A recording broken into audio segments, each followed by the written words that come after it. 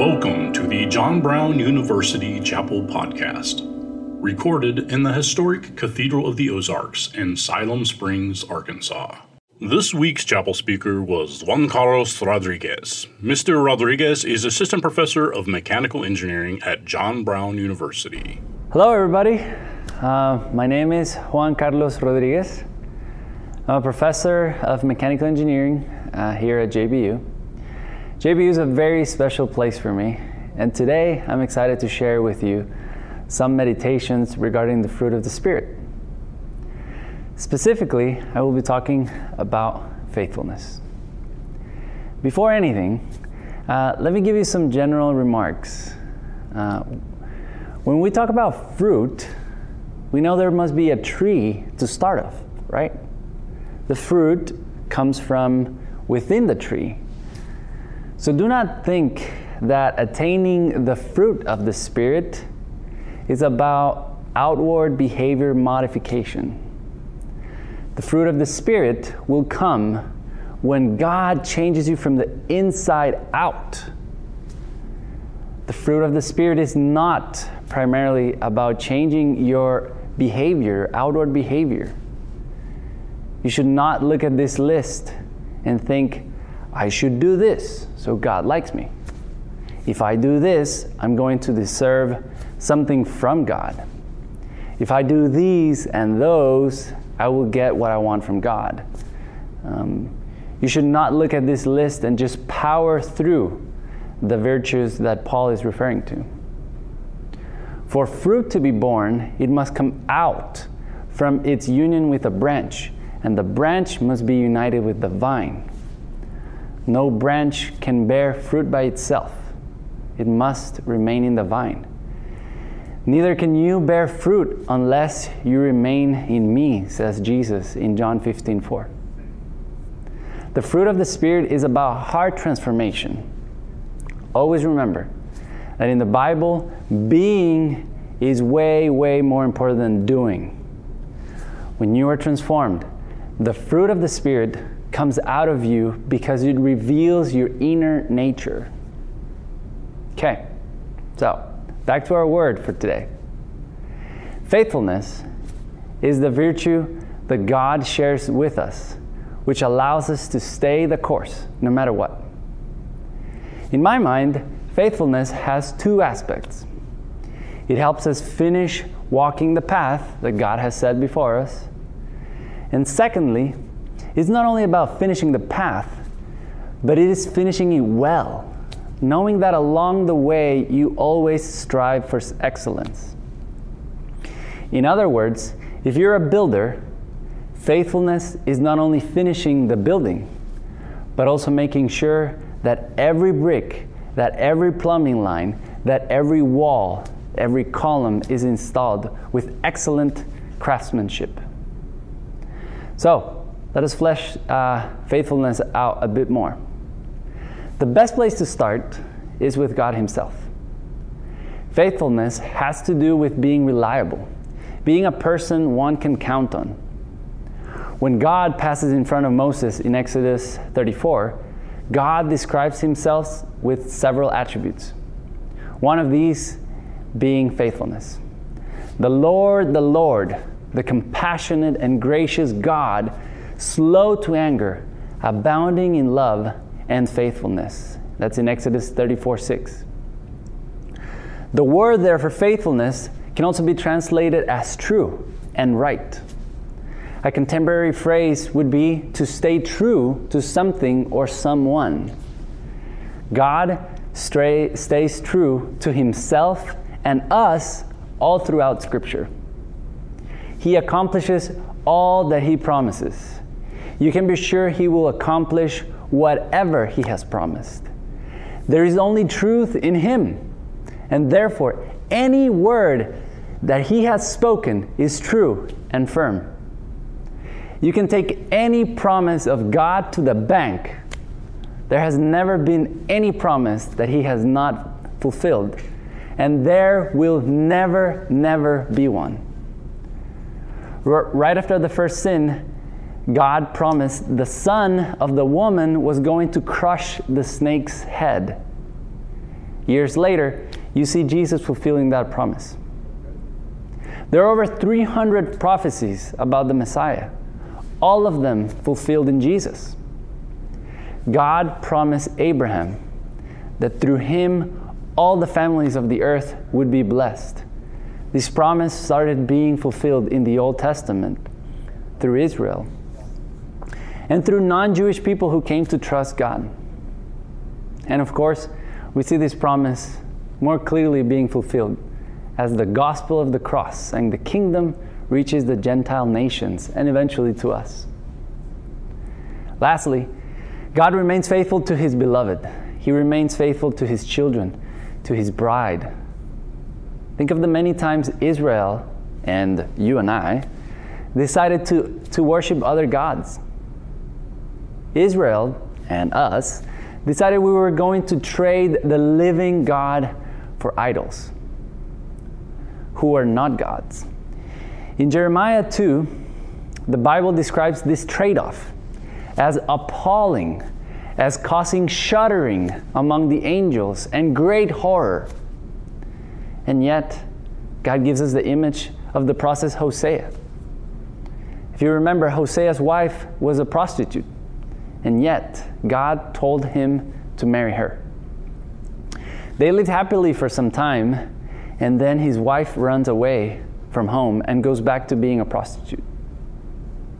And God tells Hosea to go to the slaves' market and buy her, redeem her once more from her misery. That is the God who loves us, is committed to finish the work he started in us. He is committed to taking us the full distance.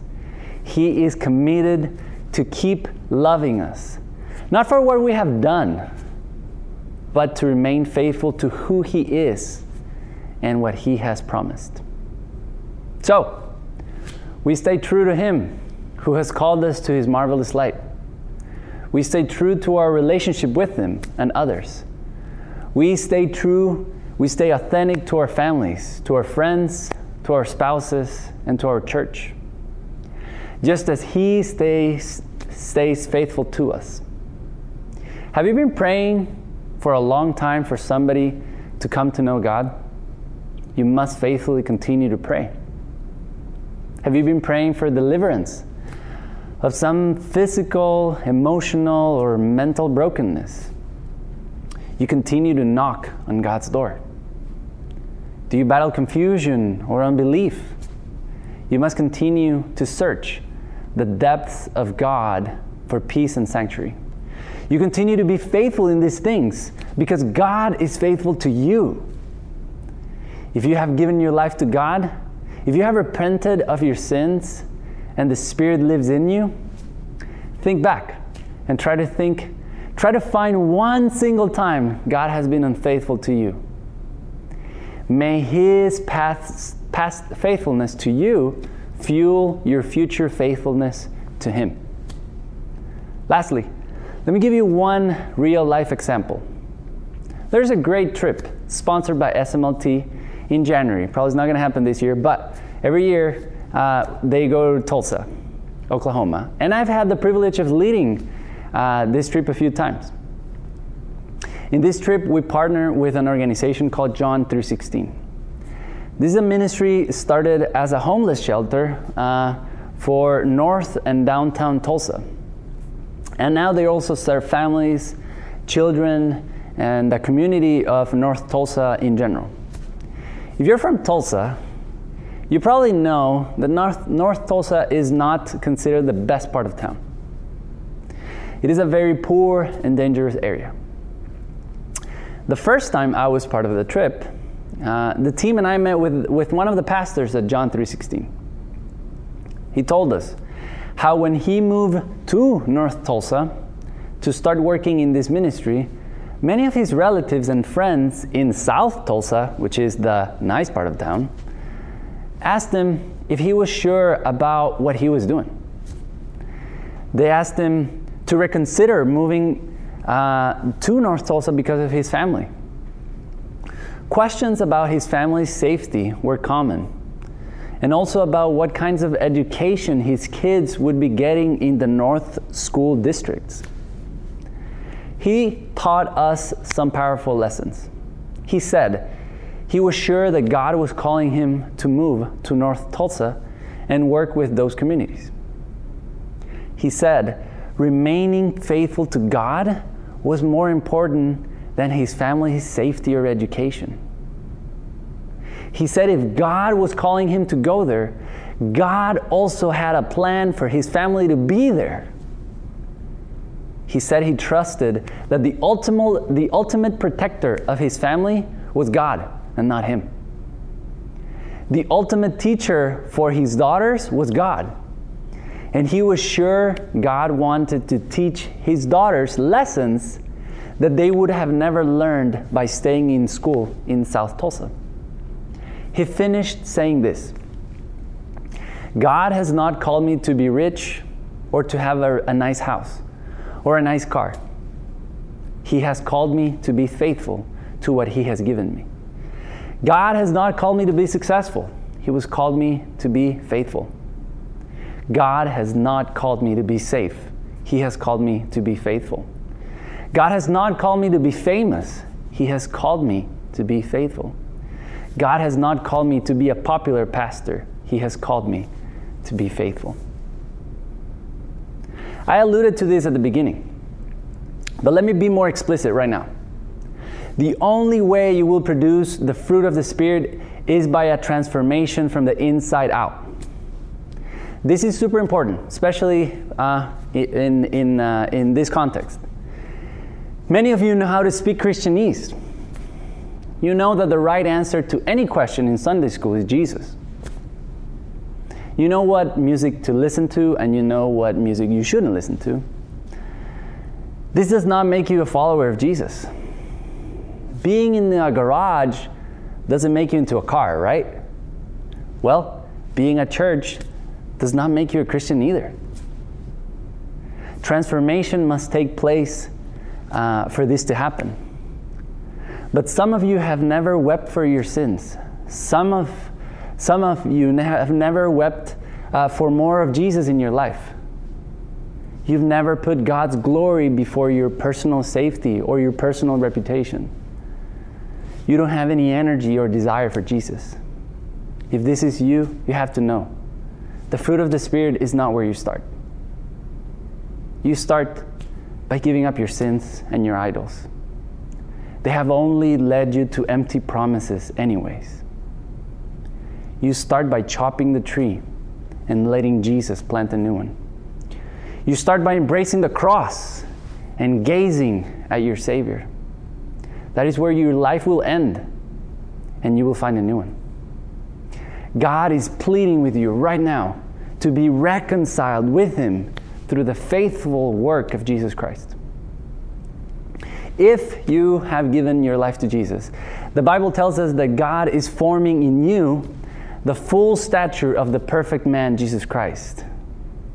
But the question is, how do we get there? The answer given in 2 Corinthians 3:18 is to gaze upon the glory of God, and we will be transformed from one degree of freedom to another. So when you behold the glory of God, when you shut the door of your room and enter in that intimacy with God, when you open the Scripture and ask God for a fresh word from Him, when you see who God is in Jesus Christ, you will be changed from glory to glory. In time, you will start seeing joy, peace, love, faithfulness spring from your heart like rivers of living water. So let's do that for a minute. Jesus was faithful to not hold on to being God and became a servant in the likeness of man. Jesus was faithful to show us God's character when He was born in a manger instead of a throne. Jesus was being faithful in traveling and preaching the message God had given Him, even so that He did not have a house. The Bible says He did not even have a pillow to rest His head. Jesus was faithful to the Father's plan that he did not get rid of Judas for 3 years, even in the last minutes. Jesus was faithful in being tempted in everything, but not commit any sin. He was faithful to say, "Let your will be done and not mine." He was faithful that when asked in the garden to reveal himself, he could have hid, but he said, "I am." He was faithful by not calling upon thousands of angels to come to his aid. He was faithful to let his body be flogged, punched, mocked. He was faithful to carry the cross you and I should have carried. He was faithful that even when he was being killed, he asked God to forgive the people who were responsible. He was faithful to keep his promise and rise in the third day. So let's put this in practice right now, in the middle of this pandemic. When you see Jesus faithfully carrying the cross for you, his Spirit will help you to be faithful, to love your neighbor by wearing a mask. When you can see Jesus' faithfulness for you to let his body be disfigured to the point of no recognition, by his Spirit, you can certainly stay 6 feet away from each other. Even though you love each other, stay 6 feet away. If you see God fulfilling all the prophecies of the Messiah, you can remain faithful to trust he has a purpose for this pandemic in your life right now.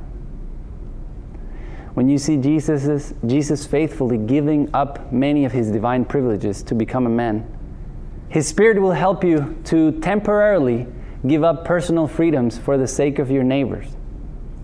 The more you see Jesus being faithful in submitting to the Father over and over, the more you will be able to be like him. We can be faithful to whatever God has put in front of us in this pandemic, as long as we keep staring at Jesus, our Lord and Savior. So, what is God putting in your path right now that requires supernatural faithfulness? Whatever it is, do not start by doing. Start by gazing upon him, and by his Spirit, you will find what you need to be faithful to him, to you, and to others. Let's pray. Thank you, Jesus, for this time that you have given us. Thank you because you have remained faithful to us in the good times, in the bad times. And we pray that you may help us to remain faithful to you, just as you have remained faithful to us. We pray all these things in the glorious name of Jesus Christ. Amen. Thanks for listening to this episode of the John Brown University Chapel Podcast. Be sure to subscribe, and we'd love it if you'd leave us a review.